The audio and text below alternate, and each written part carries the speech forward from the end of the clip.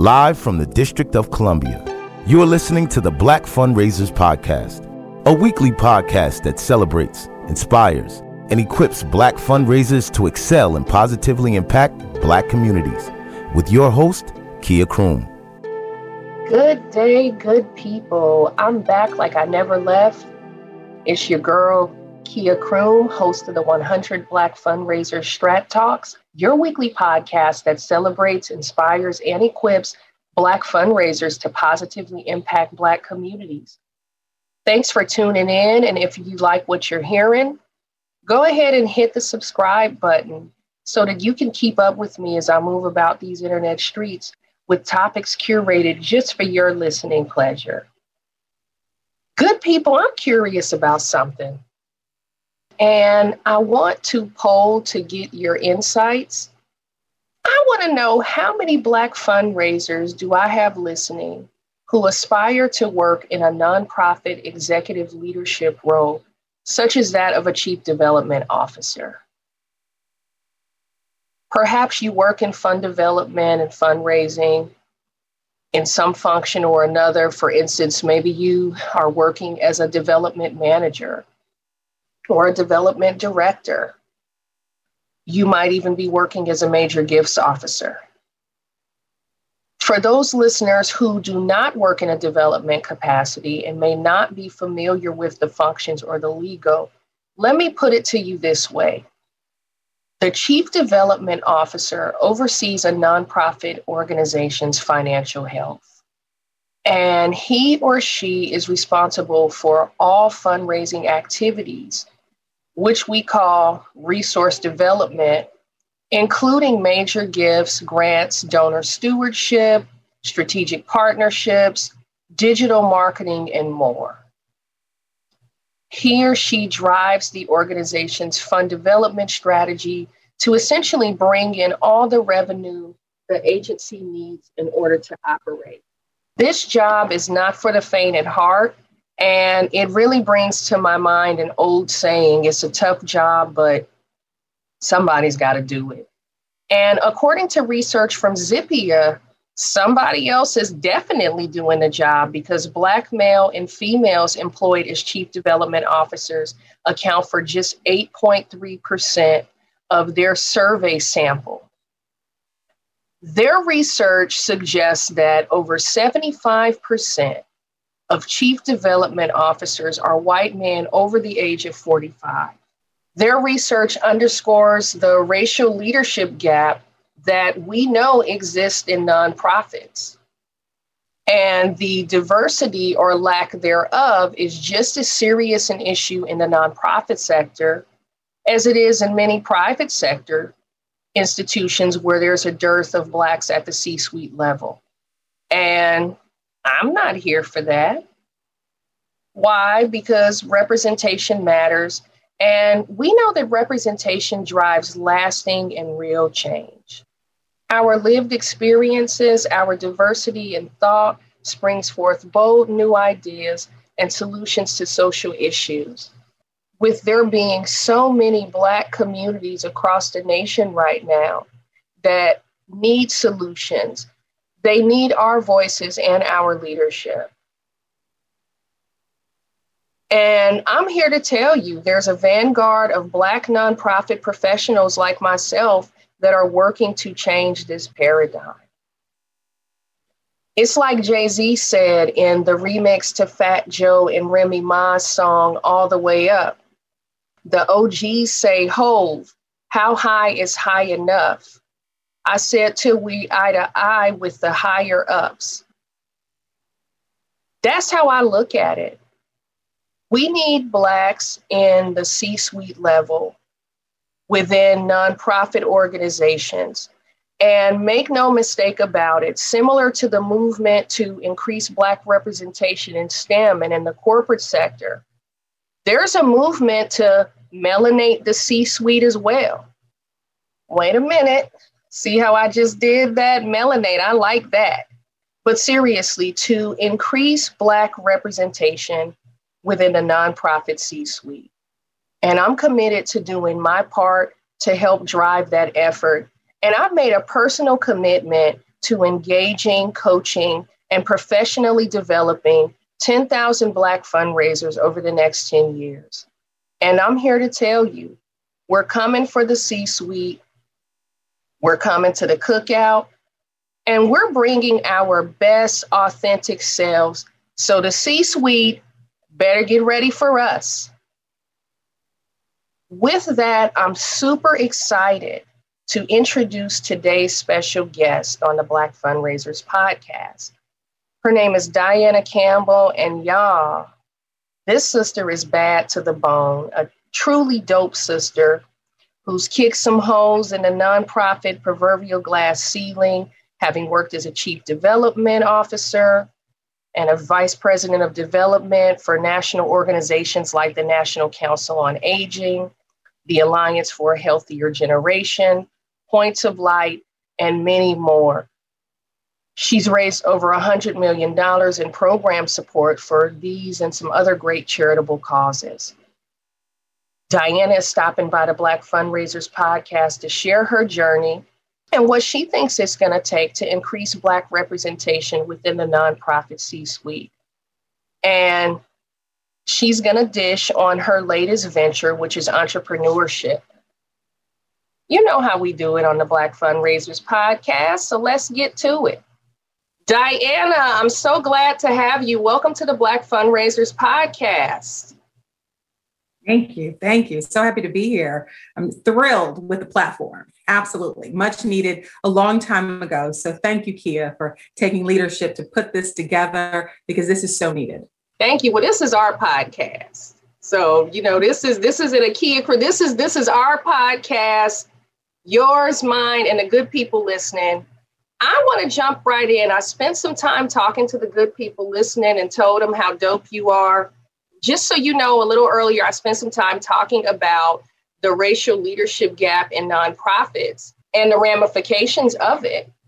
And you have been a highly successful nonprofit executive at the vice president, chief development level, and you've had the pleasure of leading some national organizations. And I don't know if you're aware, but according to research from Zippia, which is something akin to a Glassdoor, one of those sites, you are among the 8.3% of Black chief development officers across the nation. Don't know if you knew that or not. I didn't. When you sent that to me and before, I was just like, that's no way. And I got into this space some 15 years ago. I was maybe 2%. And I'm like, we haven't grown that much in all these years. So I was shocked and disheartened, but I thought that this platform was even better because I'm like, how do we raise more people? What's the plan? What's the process? How do you get there? Yeah. How do we move the needle? While that 8% is negligible and leaves a lot to be desired, I do want to nonetheless take a minute and celebrate you because it takes grit and determination to be the minority, to rise to the occasion, to fight through a lot of challenges that are beneath that are not spoken about. And I feel like you can brush your shoulders off on that a little bit and flip your hair, whatever you want to do, because that is a remarkable achievement, but it does underscore that we've got a long way to go, right? My first question to you is, what do you think it'll take to increase the number of Black women and Black men employed at the Chief Development Officer VP level? Well, before Black Lives Matter, I would have given you a very long soliloquy about positioning with key thought leaders, creating internal champions, board champions, adding cross-value across the organization, developing widely adopted processes, mentoring, being mentored while exceeding goal year after year after year.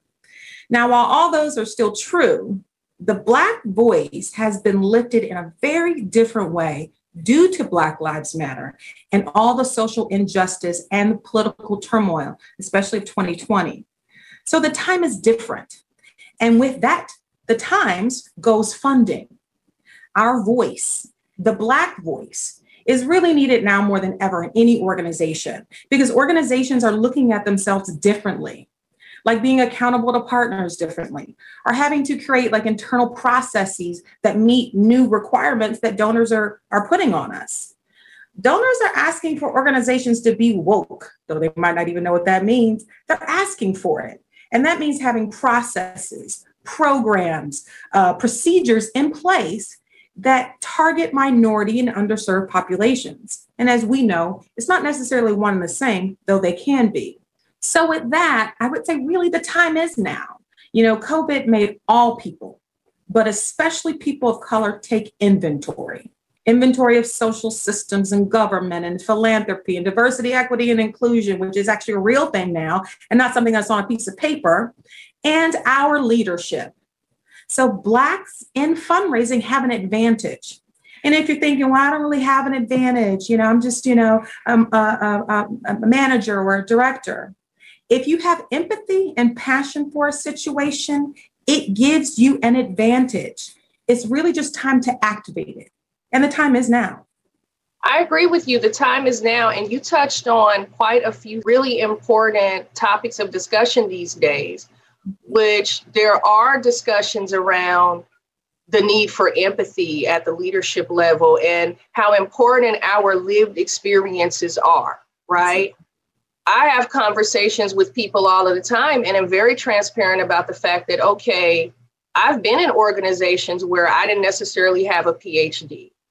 And I wasn't at the top tier in the C-suite, but my lived experience and my educational experience, because a sister does, is degreed up. Like, yes. Let's be clear, because as Black women, we know that we got to tool up and to level up, just to be competitive. So we take that very seriously. But our empathy, our lived experience for people listening who might not know how important those are really, really key. And it does give you that advantage. Thank you for pointing that out to our listener, that they do have that advantage. Absolutely. Unlike any other audience, they're calling on us and looking at us and asking different questions. We're there to now educate. I'm in countless places all over the country or whenever I do travel, and having really hardcore conversations about why and what does it mean? And what does Black Lives Matter? Well, what's this about anyway? And it's really incumbent upon all of us to educate the masses. But within fundraising, we have a voice that can be activated in organizations, with partners, with donors, and they want to hear our voice. So this is the time for positioning, not only with donors, but within the organization to create that systemic change.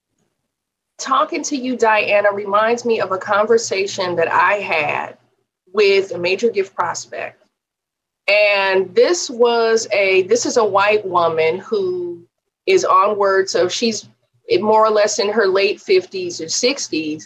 And very candid conversation. And she said to me, you know what, Kia, I want you to know that as a grant maker, I'm attending all of these philanthropy conferences. And in these discussions with other grantors and executives, Kia, you and young people like you, this next generation of nonprofit leaders, you have advantages. She said you can engage and activate the white male executive that's over the age of 55, right? Because I know, just like that's been a good old boys club. She's saying that we have the ability to make inroads with those high worth donors in a way that the good old boy club, you might have been in the good old boy club, but in terms of like activating that compassion and compelling a person to move in the interest of making impact, she believed that we do have that advantage. She would be in full agreement with you, and we need to be heard. That was her feedback to me. Mm-hmm. And I agree with that. Every conference in philanthropy that I've attended over the last year, every single one of them had diversity, equity, and inclusion and funding underserved audiences as their core. Every single one of them. Yet many nonprofits aren't necessarily equipped to do that. They might already do it, but it's not a core of what they're doing. So how do nonprofits then look internally to say, what should we be doing differently? Who should we be hiring differently? Who's not at the leadership table that should be at the leadership table to make sure that we're hearing differently? Because if you don't see it, you don't know it. You don't necessarily have empathy for it. So organizations are taking man, woman in the mirror looks to say, we need to figure out something because the funding world is dictating differently. Unlike any other time I've seen in history, where the funding world is asking and moving organizations to change how they work. I see that too. I see the funders. I see this shift. I even see a willingness to fund innovation. Absolutely. Even if it comes in the form of a more nascent organization that doesn't have that tenure and necessarily track record. Like, people are being radical right now and willing to take risks. Absolutely. Lots of wisdom that you're sharing. For Black fundraisers listening, perhaps they're working as development managers or development directors who want to level up and possibly become a CDO, a chief development officer, or any role in the nonprofit C-suite. What kinds of skills and competencies should they spend time honing in on? Well, the first is your intention. What do you want to do? What do you want to be? And what are you willing to do to get it done? So they say, well, I want this, I want that. I always say, well, why? What's your why? Is it to have more influence? Is it to have more impact? Is it just to have more money, more responsibility? So kind of know yourself first before you even kind of jump into this world. But the rest is chess playing on positioning. So all the things I mentioned before, doing this and creating value and cross-functional this and getting champions on and on, those are all very true. But you must position in a multitude of ways. So take those things that I said before, swirl them around, pick what works for you. But you have to start positioning. And you position internally first by playing the people's champion game, something that's been played for centuries. And this will either manifest internally by you getting a promotion or an increase, or externally for your next position. So the people's champion game is pretty simple. It's creating allies to make the case for you. Asking meetings with the C-suite or influential people in your organization to hear their perspective on a topic, XYZ, pick it, trends in aging, healthcare reform, sustainable food sources, whatever it is. Or one of my personal favorites is asking a specific question to get their insights to help you position a change strategy. For instance, Ms. Rodriguez, what do you think is our unique value as donors are more inclined to fund organizations that have proven metrics in reaching underserved minority XYZ? You also can develop some insights and trends to share with them so that, again, you're providing mutual benefit in these meetings. So two things happen. People talk about themselves, and we all know people love to talk about themselves, but be interested. Actually take notes. People love when you take notes of what they're talking about. And on the other side, you're offering new insights to expand their knowledge on a topic. Additionally, if you have a relationship with your current CDO, that is a good way forward. True leaders build leaders. And every organization I've ever worked in, I always come in asking the question, what do you want to do? Where do you want to be? How can I get you there? Because it is my job, if you're a manager, to make you a director, a senior director. And the next one is positioning you to take over when I leave. That is my job. However, you already know what kind of in your organization, if you have that with your CDO or not. Another key decision maker is a CEO. They can be one of your biggest champions for change. I would say that during the Black Lives Movement, the color of our skin actually became an asset to harness. Though it feels weird for people to look at you, for all things Black, brown, and woke, but it is an opportunity to shine by having a thoughtful voice in how organization is changing and becoming. So you might be asked to sit on a newly formed committee, or you recommend a new cross-functional committee based on new ways donors are funding underserved and minority programs. You may create a new thought leadership platform showcasing statistics and analytics and data and trends and impact stories and a call to action. Funders love it, and it's highly fundable. You can bring new voices to the table, and your voice is heard. These are leadership tactics that the organization sees you doing differently. So the true question is, how are you looking at this time in American history to set you apart? What different education programs? I'm currently enrolled in Cornell's diversity and inclusion class, trying to add more tools to my toolkit. So what are you going to do to activate differently? Note, regardless of what you do, it will either benefit you in the organization that you're in with a promotion or a monetary increase, or somewhere else. Everybody loves initiative. So either in-house or out-of-house, it's chess game on positioning. You said something really, really interesting. You said a lot of interesting things and provided what I see as a valuable blueprint for a person to begin that level up, that glow up, right? You've given some real game here. What I want to call out is the fact that you spoke to the importance of the internal stakeholders where you are. Absolutely. You may not want to necessarily be where you are. You may want to. You may see a viable career path where you are. There are people listening who love their work, their employers, and love the work that they're doing, right? Gaining that, having that engagement with those internal stakeholders and envisioning and embracing your professional development journey where you are. There's this quote that I had on my cube or in my office that says, grow where you're planted, right? When you can grow where you're planted, and I'm a proponent of that, and if you can't grow where you're planted, right, you've tried that, you've envisioned yourself as this, on the move leader. If you got to unpot that plant and go bloom someplace else, so be it. But just embracing that journey and being strategic about it, I think that is remarkably valuable, what you just shared with the good people listening. And I would also add that,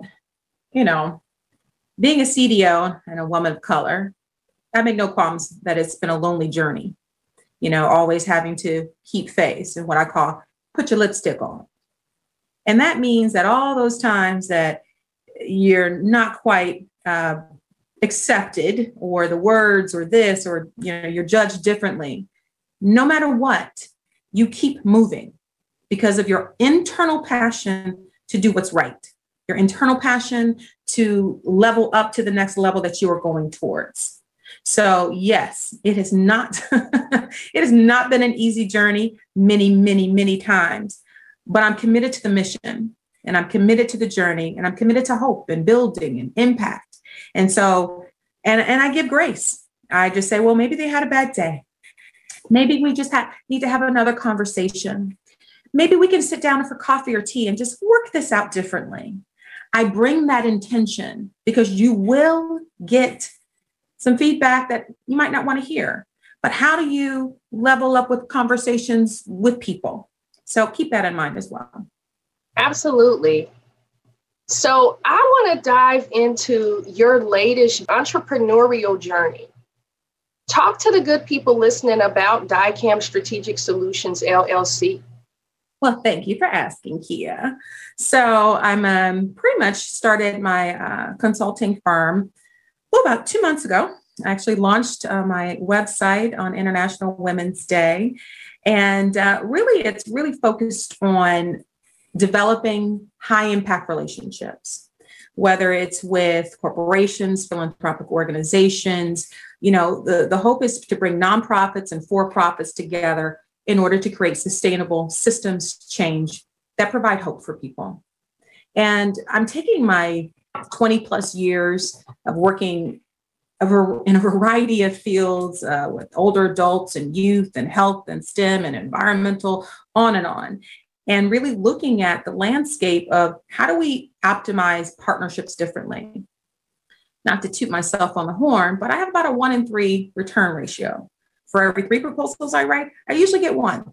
I don't have the 1 in 10 or 1 in 15.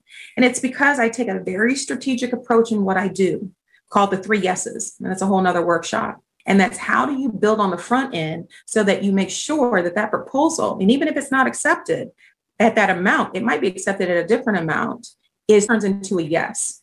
So I've taken, my experience in partnership development, fundraising consulting, and plan development and leadership, and created a new consulting company that I'm happy about, called DICAM Strategic Solutions, www.dicampsolutions.com. And, really it's how do you, for partnership development, taking an idea, whether you're a nonprofit and you're looking for a funding partner, who are the unlikely bed partners that you might want to consider? Or you're an investor and you want to make sure that your investment in that dollar really is used the way you want it to do or what you want it for. Or fundraising, consulting, and plan development. I have a lot of proven models in this space, a lot of process and rubric and trainings and how to get to those 3 yeses and why my return rate is so high. So how do you train, on development teams in order to produce higher results? And then at the end of the day, a lot of organizations really struggle on the leadership level. And it's not that the fundraising team, it can't do what they want to do. It's the leadership that has the challenges, the operations that have the challenges. So how do I look at an organization, kind of unpack what they're doing and how they're doing it, whether it's, needs a new strategic plan, or they need process reengineering, or operations around how they do cross-functional ideations and such, all the way through board acquisition and training. So I've taken all my skill sets for the last 20 plus years and kind of put them into 3 different areas that I'm excited about. As I said, I launched in January, on paper, and then my website launched, International Women's Day. And my first client is a COVID Clear app. How interesting that right now that's one of the biggest things that's needed, a healthcare vaccination passport that's digital. So that whole, CDC card that you get, don't get that anymore. I mean, you will get that, but it'll be transferred into a digital COVID cleared app called I'm Clear to Go. And so that was my first client. And actually, after this conversation, I have another prospect meeting with an organization that wants to frame out how the foundation is created. So I'm, talking to a variety of different partners and clients and seeing what I can do to help them get to their goals. And again, it's all centered around providing hope, providing impact, and making sure that we leave this world a better place than we found it. I love that. I want to react to a couple of things that you said. Number one, I'm a proponent of talking about yourself and celebrating your accomplishments. So that return rate, that 1 out of 3, toot your horn, toot away. I'm a proponent of sisters, particularly of women, but in particularly Black women, lauding our accomplishments, because so often, we bask in humility, which make no mistake about it.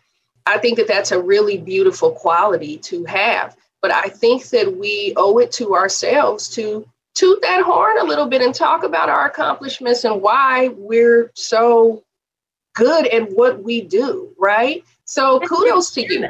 Thank you. Thank you. And congratulations. I mean, I'm telling you, I'm just sitting here wanting to pinch myself. I was reading an article just the other day that talked about the rate in which Black women are launching businesses, a rate of twice that of any other group, right? We're pulling it out. Yes. See a need, you got a niche, you go for it. So that is a huge accomplishment. Congratulations. And I have no doubt, based on what I know of you, that it's about to go down. So I want to shift gears here. You know how we do at the Black Fundraisers podcast. We are all about self-care. We encourage it. What are you doing for self-care these days in the COVID pandemic? I would say early in COVID, my self-care was my monthly shipment of wine. Definitely. And then, the pounds are added up a little bit. So I did not want to gain the COVID-19. I actually wanted to lose the COVID-19. Hello. And so then I went into, communing with nature. My absolute favorite thing in the world is communing with nature, being outdoors, going for a walk, going for a drive, getting out and going for a walk, going on a trail, something that brings my soul back down. Because as development professionals, we run on a different vibration than the rest of the organization. The pressures and the passions that we have are just fueling a lot of stress. And coupled with, are we going to meet goal? And do we need to change this? And trying to be different for different partners all of a sudden. So our stress level is higher. I also practice a lot of breathing. I literally blow that out because there's so much coming at us. Put my feet square on the ground, my hands on my knees, close my eyes, and just take 3, calm my spirit before I take a call so that I'm grounded and not flustered. So how do I just kind of balance the energy? Is with nature. I sing, so I'll start singing. I take a nice walk and breathe. Those are my go-tos. And of course, still some wine. Mm-hmm. Ain't nothing wrong with a little bit of wine. We know that was the first miracle. Ain't nothing wrong with a little bit of wine. Nothing wrong. I want to ask you this. What are you listening to? What's on your playlist these days? So by day, because it is Lent and it's a lot of gospel because, I got to pray 3 times a day. But normally it's anything from Gato Barbieri to Megan Thee Stallion. I mean, I love everything and all in between. I'll listen to some jazz, some Coltrane to kind of get my Sundays, differently after church. And then, I have Friday night dance party with my mom and my niece sometimes, and we just crank all kind of ratchet music. And then I learn all kind of wonderful little dance moves. So again, trying to keep physically fit. But yeah, I have a wide variety of things that I listen to. I do too. And people laugh about it because I'm an unabashed hip hop and rap music head. And I do listen to my trap music. And I've told people before, listen, there's this duality that I don't know if everybody has that duality. I see that a lot of us have that duality because of our upbringing. Some of that music was a soundtrack to my life and where I grew up. So yeah, I'm a California girl. I listen to King. I do call him King Kendrick Lamar. Yes. I do love Megan Thee Stallion and I'm super proud of her and her journey. I want to thank you for stopping by the Black Fundraisers podcast. Before we get out of here, how can people find more information out about DICAM and how can they connect with you on social media? Absolutely. So definitely go to my website, www.dicam.solutions.com. There's actually an assessment form on there if you want to reach out to some of the product offerings that I have, and whether it's, fundraising tactics or writing courses, for teams. There's so many workshops that I have of why, those 3 yeses equal 1 and 3. So I've, got a consult next week for an organization looking for board governance. So I work in a variety of ways. Definitely look at the assessment tool. My number is there. Please reach out. Love to hear from you. Love it. Love it. Well, I want to thank the good people listening out there for tuning in. As I always say, you could be anywhere in the internet streets, but the fact that you took a moment out of your day to tune in with us here at the Black Fundraisers podcast, I'm thrilled. Keep listening. If you like what you're hearing, be sure to stop by Apple Podcasts, Spotify, or anywhere you listen and leave a review. Hit subscribe so you can keep up with me. As always, I want to encourage the good people listening. Stay tuned, stay down, and keep your head up. Back at you next week. Thanks for listening to the Black Fundraisers podcast. Like what you're hearing? Subscribe to the Black Fundraisers podcast on Apple Podcast, Spotify, or wherever you listen, and leave a 5-star review. Connect with Kia on LinkedIn, Instagram, and Twitter to stay connected.